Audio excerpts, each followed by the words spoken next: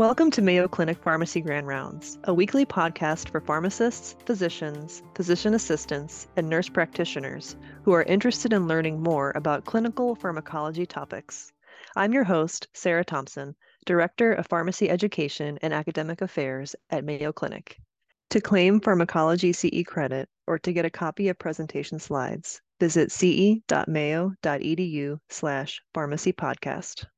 Intracerebral hemorrhage, ICH, secondary to hemorrhagic stroke, can be a catastrophic complication associated with significant morbidity and mortality. Lowering blood pressure to prevent hematoma expansion in the acute period following ICH is a mainstay of treatment.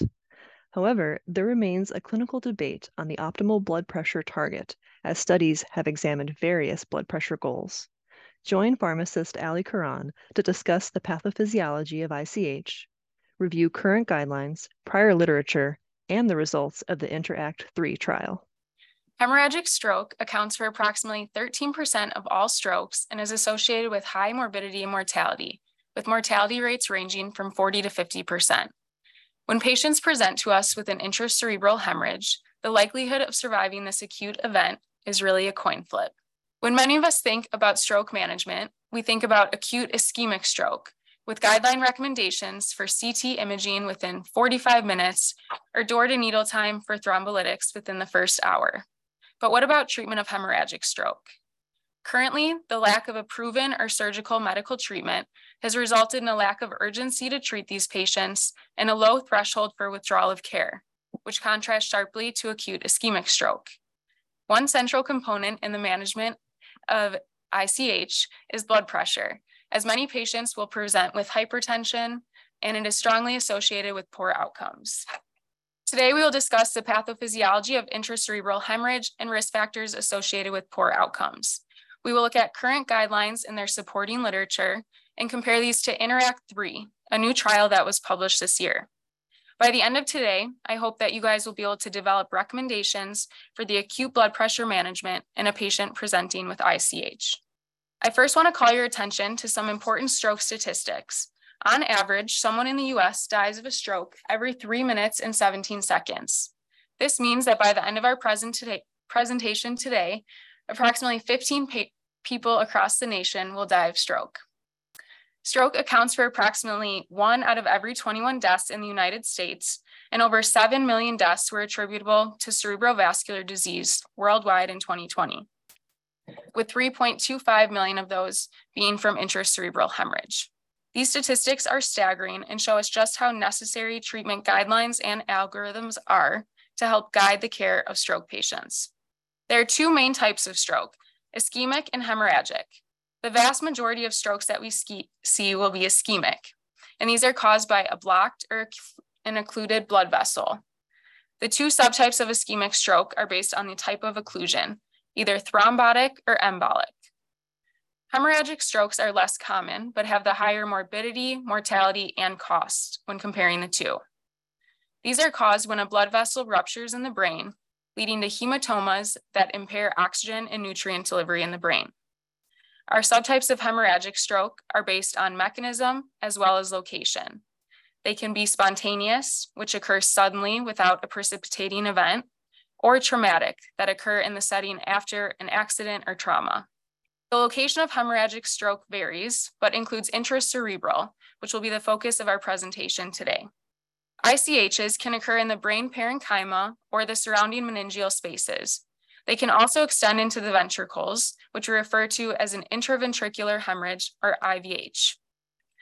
Common locations of ICH include the basal ganglia, thalamus, cerebellum, and pons. And of note, the cerebellum and pons are part of the infratentorial region of the brain. Hemorrhagic strokes in this area of the brain are associated with a higher risk of mortality. And as mentioned, the mortality rate in intracerebral hemorrhage is high, approaching 40 to 50% at 30 days. Modifiable risk factors for ICH include hypertension, which is our most common risk factor and cause of ICH, medication-related coagulopathy, from DOACs or warfarin, diabetes, smoking, excessive alcohol intake, and illicit drug use from cocaine or amphetamines.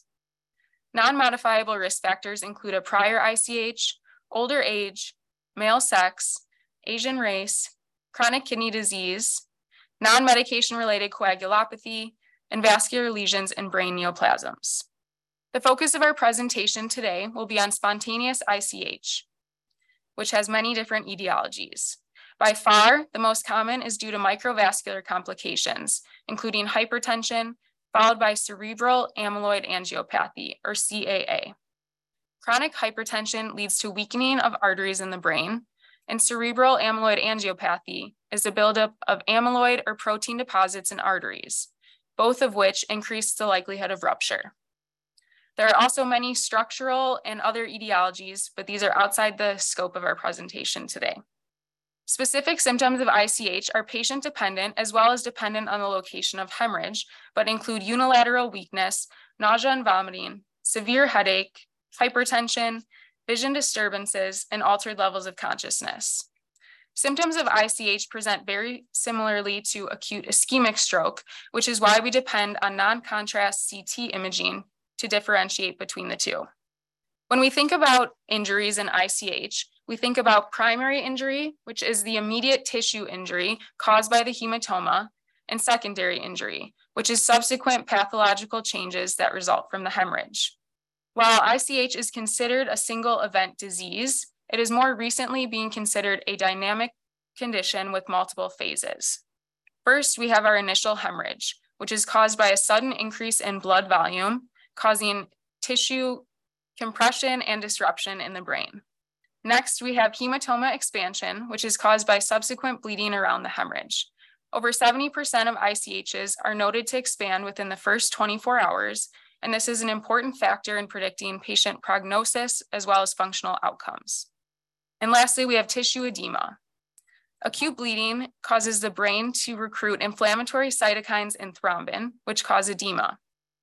This edema reaches its peak at 72 hours and is caused by activation of the coagulation cascade and an increased expression of thrombin, which may further propagate swelling. Hematoma expansion and tissue edema will lead to worse deficits and a higher likelihood of mortality, which may make you wonder about how we grade severity and mortality risk in ICH.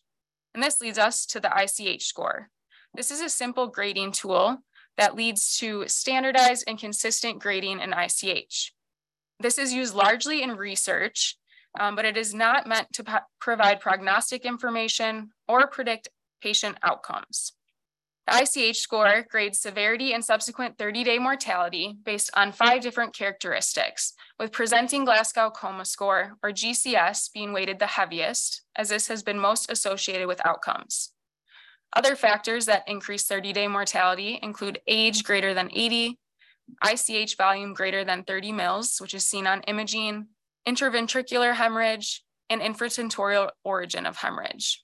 The total ICH score is out of 6 points, with the higher score equating to a higher mortality rate. We also have additional scoring tools in stroke, which include the National Institute of Health Stroke Scale score and the Modified Rankin Scale. The NIH-SS score quickly quantifies the severity of stroke in an acute setting, and scores range from 0 to 42, with scores falling into mild, moderate, or severe categories. The Modified Rankin Scale measures the degree of disability or dependence in daily activities in those who have suffered from a stroke. These scores range from 0 to 6, with 0 being no symptoms and 6 being death. Now that we have covered an overview of intracerebral hemorrhage, I want to introduce a patient case and our first assessment question. NB should be a 79-year-old male brought to the ED by ambulance with complaints of severe headache, unilateral weakness, and vision changes. He has a past medical history of hyperlipidemia and hypertension, and vitals on arrival are listed below. Blood pressure is 188/100 and GCS is 13. Non-contrast head CT reveals a 36 mil acute hemorrhage in the left basal ganglia. Which of the following factors may increase NB's risk of mortality? A, ICH volume of 36 mils, B, patient age of 79 years old, C, GCS of 13, or D, location of hemorrhage in the basal ganglia. And I will give you guys a few seconds to log in and answer. Okay, perfect. I'm seeing a lot of A's, which is correct. So ICH volume of greater than 30 mils as seen on imaging will give the patient a point on the ICH score, therefore increasing their risk of mortality. Patient age greater than 80 years old will also increase their risk, and a GCS of less than 13 will increase their risk. D is incorrect, as there was no mention of intraventricular hemorrhage or origin in the infratentorial region. And next, we will talk about treatment recommendations for ICH. When thinking about the high morbidity and mortality that ICH carries, our treatment options are relatively limited. We can use pharmacologic management to treat blood pressure, intracranial pressure, blood glucose, fevers, and anticoagulation status. We can also use surgical intervention, such as hematoma evacuation or craniotomy, in select patients when benefit outweighs risk. But our main focus today will be on blood pressure. As we know, this is the highest risk factor for ICH, and many patients will present with elevated blood pressure on presentation. When thinking about acute hypertension in ICH, it is multifactorial. First, most patients will have uncontrolled chronic hypertension at baseline, so they will present with higher blood pressures. They also could be having a nonspecific response to stress or pain. And then lastly, it could be due to Cushing's response or Cushing's triad. This is a protective response with a goal to preserve cerebral perfusion pressure in the brain when there's an increase in intracranial pressure. This response includes an increase in blood pressure, a decrease in heart rate, and altered respirations. So let's take a look at the cerebral perfusion pressure equation. CPP is the driving pressure for perfusion of blood through the brain. The normal CPP is between 60 and 80, and there is a risk of hypoperfusion or ischemia when this number drops below 50. We can see that it also takes into account mean arterial pressures and intracranial pressures. Our perfusing maps are between 50 and 150, and our typical ICPs are between 5 and 15. And when we think about this equation in the setting of ICH, our ICP is going to increase due to hematoma expansion and tissue edema. This means that our map also has to increase to compensate for that change and maintain an adequate cerebral perfusion pressure. So this explains why we see our patients presenting with high blood pressures. And hypertension is associated with a greater hematoma expansion, neurological deterioration, and poor outcomes. And while it may seem intuitive to lower blood pressure to prevent hematoma expansion, some patients rely on these higher blood pressures to maintain adequate perfusion to their brain. So the key here is really finding a balance between preventing hematoma expansion and causing hypoperfusion to vital tissues and organs. When we think about our ideal antihypertensive agent, we need to keep a few key factors in mind. We want it to have a rapid onset, predictable kinetics, and be easily titratable to blood pressure goals. Since our patients presenting with ICH are extremely critical, all of our pharmacologic options will be dosed IV to help facilitate a rapid onset. Some options include, first, clofidipine and nicardipine as infusions. These are dihydropyridine calcium channel blockers. And the dosing of clofidipine, according to the package insert, is 2 milligrams an hour, titrating by 1 milligram every 2 minutes. Here at Mayo, we often titrate by 1 to 2 milligrams every minute. Dosing for nicardipine is 5 milligrams per hour, titrating by 2.5 milligrams every 15 minutes. Other options include labetalol, which is a mixed alpha and beta blocker, dosed 10 to 20 milligrams with repeat doses every 15 minutes, and hydralazine, which is a systemic vasodilator, dosed 10 to 20 milligrams with repeat doses every 4 hours as needed. As we can see, hydralazine has a longer onset of action as well as a longer duration. And so we typically will reserve hydralazine as a second or third line option. There have been many blood pressure control trials over the years that have been the basis of guideline recommendations, but the optimal blood pressure goal is still a topic of controversy. First, we'll take a look at Interact and Attack, which were our first major trials. Interact was a multinational, open label trial that included patients with a CT confirmed ICH presenting with an SBP between 150 and 220. They compared intensive blood pressure lowering to less than 140 versus standard guideline therapy of less than 180. And their primary endpoint was hematoma expansion at 24 hours. They found that hematoma expansion was significantly higher in the SBP less than 180 group, but that there were no differences in adverse events, modified Rankin scale scores, or mortality. Our key takeaways here are that early intensive lowering of blood pressure is safe, and intensive SBP lowering reduces hematoma growth in spontaneous ICH. ATTACK was a multi-center dose escalation prospective study that included patients with a CT confirmed ICH presenting with an SBP of greater than 170. They used IV nicardipine titrated to 3 different blood pressure goals, 110 to 140, 140 to 170, and 170 to 200. And their primary endpoint was feasibility to achieve and maintain the blood pressure in these target ranges. Key takeaways here are that safety endpoints were not statistically significant between the 3 different cohorts, and they found that it was feasible to achieve and maintain an SBP of less than 140. So now that we know lowering blood pressure in ICH is safe and also feasible, we'll take a look at INTERACT-2 and ATTACK-2, which were the largest trials done up to that point and have been the basis of our guideline recommendations since. INTERACT-2 was a multi-center, prospective, randomized, open treatment, blinded study that included patients with a CT confirmed ICH and an SBP between 150 and 220, initiating treatment within 6 hours of ICH onset.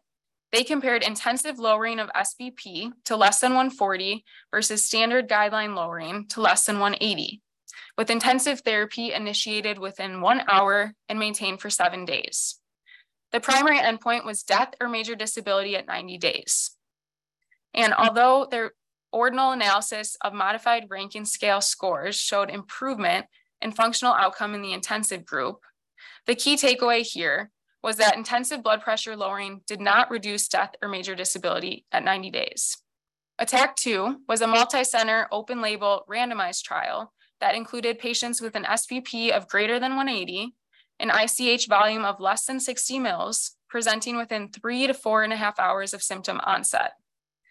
They compared intensive lowering of SBP less than 140 versus our standard guideline lowering of SBP less than 180, using IV nicardipine as an infusion and IV labetalol as needed. Our primary endpoint was death or major disability at 90 days. Our key takeaways here were that intensive blood pressure lowering did not reduce death or major disability at 90 days, and this differed from the INTERACT-2 trial by using a protocolized approach with nicardipine and labetalol, and only assessing blood pressure for 24 hours versus the 7 days that was done in INTERACT-2. And now back to our timeline, we will take a look at how these trials have shaped our guidelines today. The most recent guidelines were published by the American Heart Association and American Stroke Association in 2022.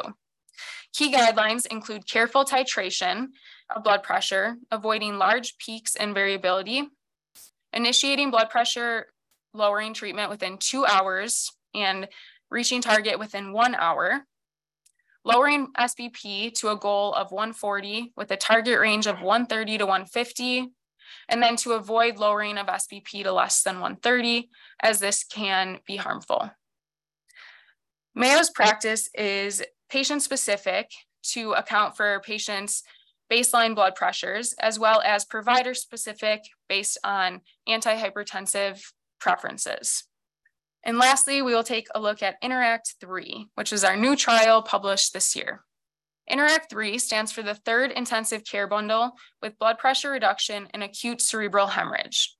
The primary objective of this study was to look at whether a protocolized approach bundle consisting of intensive blood pressure lowering along with 3 other protocols would improve functional outcomes in patients with acute spontaneous ICH. This study took place from December 2017 to December 2021, and the study design was complex. This was an international, multi-center, prospective, stepped wedge, cluster randomized, blinded, outcome assessed, and controlled trial. And authors describe this as a hybrid discovery implementation design, meaning they were trying to mimic the natural rollout of a quality improvement project. On our right here, we can see our implementation of the care bundle. Hospitals were randomly allocated to one of three sequences, stratified by country and the projected number of patients to be recruited over the 12-month study period. These sequences each had 4 different time periods, which dictated the order in which they would switch from their usual care procedure to the implementation of the care bundle. We can see here that in period 1, all hospitals kept their usual care and monitoring procedures for patients with ICH. Those allocated to sequence 1 received the care bundle in period 2. Those allocated to sequence 2 received it at period 3, and then those allocated to sequence 3 received it in period 4. This study was undertaken in 10 different countries, with 9 of those being low to middle income countries and 1 high income country. Hospitals were eligible if they lacked consistent ICH specific protocols and were willing to implement the care bundle. They included patients greater than 18 years old with a CT confirmed spontaneous ICH presenting within 6 hours after onset. They excluded ICH secondary to any structural abnormalities or reperfusion therapies, or patients who were anticipated to be non-adherent either to the study protocol or follow-up regimens. There were 4 components of the care bundle, with the first being early intensive lowering of blood pressure to an SBP goal of less than 140 within 1 hour of treatment initiation. The second was blood glucose control, with different goals depending on whether or not the patient had diabetes at baseline. The third was treatment of pyrexia with a goal body temperature of less than 37.5. And the last was reversal of abnormal anticoagulation to an INR of less than 1.5. The primary outcome was functional recovery measured at 6 months using the modified Rankin scale. It's important to note here that our previous studies had looked at their primary outcomes at 3 months, but it is known that ICHs do have a long recovery period, so it may be beneficial looking at this extended time period. Key secondary outcomes included death or disability at 6 months, death at 6 months, hospital-related quality of life, hospital discharge by day 7, and residence at home at 6 months. Patient demographics and past medical history were well balanced between the 2 groups. The mean age was 62 years old, and a majority of patients were male. A large proportion of our patients were of Han Chinese ethnicity, and this was just due to a large number of the hospitals included being located in China. Our study also grouped patients based on their occupation, and a large number of them fell into the category of unskilled, including farmers, laborers, among other occupations. And this suggested just that these patients may have had less access to medical care. The mean BMI was 24.1, which is lower than we typically see in our patients here. And the most common comorbidity was hypertension, followed by diabetes, previous ICH, and coronary artery disease. Approximately half of patients were on an antihypertensive agent at baseline, while only about 1% from each group were on an anticoagulation agent, with the majority of those being on warfarin compared to the DOACs that we typically use. Approximately 77% of patients had a modified Rankin scale score of 0 before ICH onset, meaning that patients were fully independent at baseline. The median NIHSS and GCS were 13 and 12 respectively, with a median volume of hematoma of 15 mils, telling us that these were moderate-sized ICHs and they were not shifted toward either extreme of the spectrum. The most common cause of ICH was hypertension in these patients, and over 90% of patients presented with an SBP of greater than 140. With a mean SBP of 174 and a mean diastolic blood pressure of 99.5. A third of patients presented with an elevated blood glucose, and only a small number presented with a fever or an elevated INR. Now, looking at treatment in the first 24 hours for each component of the care bundle, the proportion of patients that were given any IV blood pressure lowering treatment was higher in the care bundle group compared to the usual care group. Our most common agents used were urapidil, nitroprusside, labetalol, nicardipine, and nimodipine. And just to note here, urapidil, which was their workhorse drug in this study, is not approved for use in the US. Their dosing of these agents also differed from what we typically use, although I don't think either of these things would necessarily change our outcome. We can see here that the SBP target of less than 140 was reached in a majority of patients by 24 hours. We can also see that neither group reached the goal within 1 hour, but that the care bundle group did reach it quicker at 2.3 hours compared to 4 hours in the usual care group. A small number of patients required blood glucose treatment or fever treatment, and the median time to reach target was similar between the two groups. The correction of abnormal coagulation was definitely interesting in this study. Approximately half of patients that received correction for abnormal coagulation or an elevated INR reached their target, but we can see that the median time to reach target was greater than 24 hours.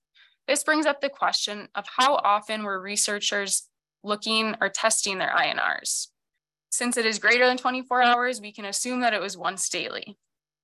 Also, I wanted to bring up that prothrombin complex concentrate, or PCC, was used in approximately 500 patients on treatment days 2 through 7, which doesn't exactly correlate with our numbers. Why were so many patients getting reversed when only 65 patients were on an anticoagulant at baseline?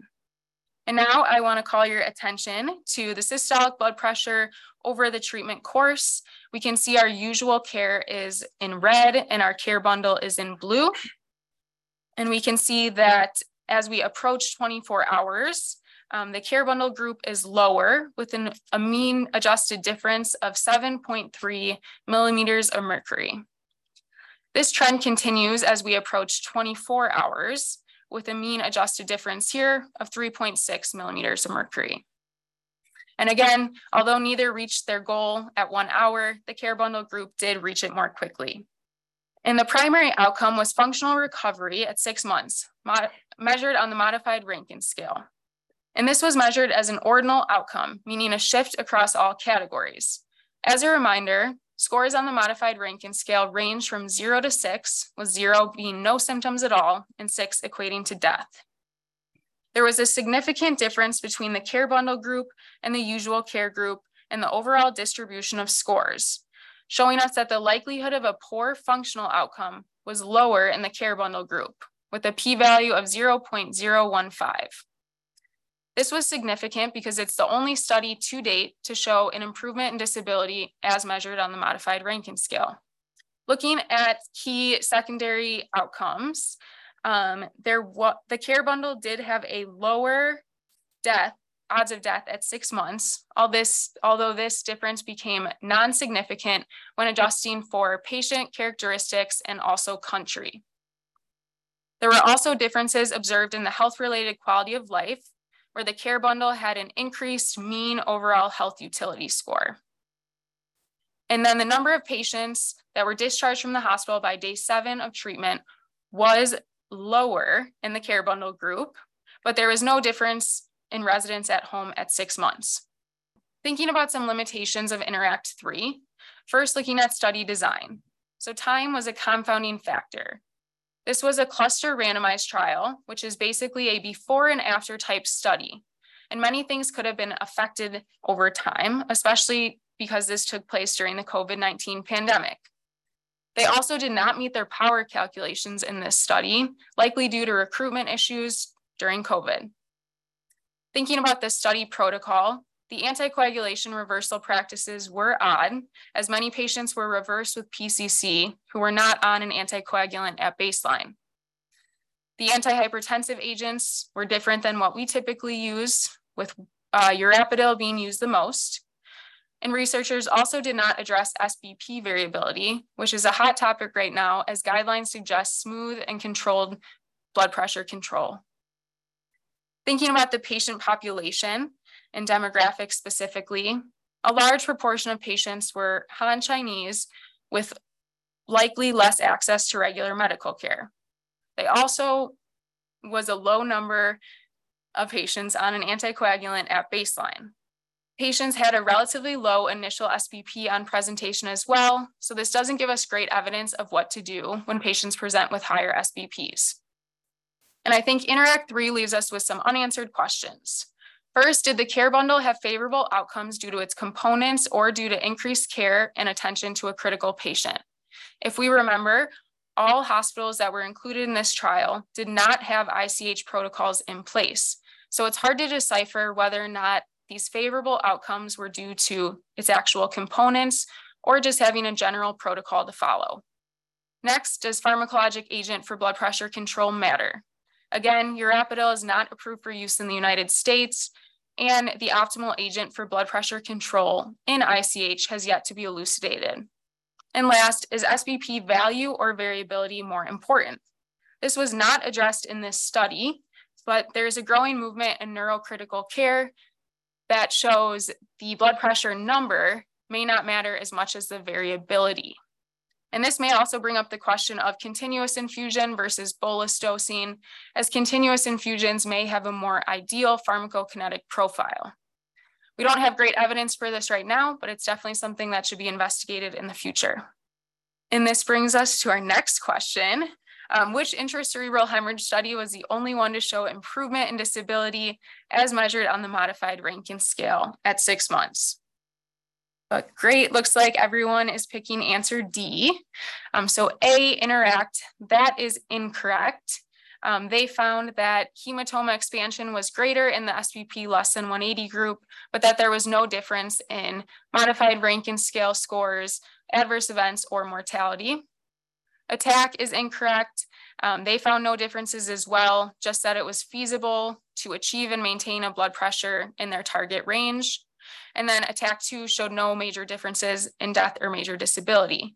So that leaves answer choice D, Interact 3 as our correct choice in our first study to show improvement in disability at 6 months. And now I just want to leave you with some key recommendations. So we should acutely manage blood pressure within 2 hours of ICH onset to decrease the risk of hematoma expansion and improve functional outcomes. We should avoid large variabilities in SBPs. To do this, we may think about using continuous infusions instead of bolus dosing, but ultimately this will be a patient-specific decision. We should titrate blood pressure to a goal of 140 with a goal range of 130 to 150. And then while our optimal anti-hyper agent has yet to be determined, clofidipine, nicardipine, labetalol, and hydralazine are all options that we have at this time. And this brings us to our last assessment question. NB, our 81-year-old male patient, has a CT confirmed spontaneous ICH. His blood pressure in the ED is 188 over 100 with a heart rate of 62 beats per minute. What is the best antihypertensive agent to begin in our optimal blood pressure goal? We have A, clofidipine infusion with 130 to 150, B, IV hydralazine, 20 milligram bolus, the goal of less than 130, C, IV labetalol with a goal of 130 to 150, and then D, IV nicardipine infusion with a goal of less than 160. And it looks like a majority or everyone is getting this correct. So A, IV clofidipine infusion is a great option and it has the correct blood pressure goal. B is incorrect. Hydralazine is an option, but we typically reserve it for second or third line just due to its longer onset of action. And also B has the incorrect blood pressure goal.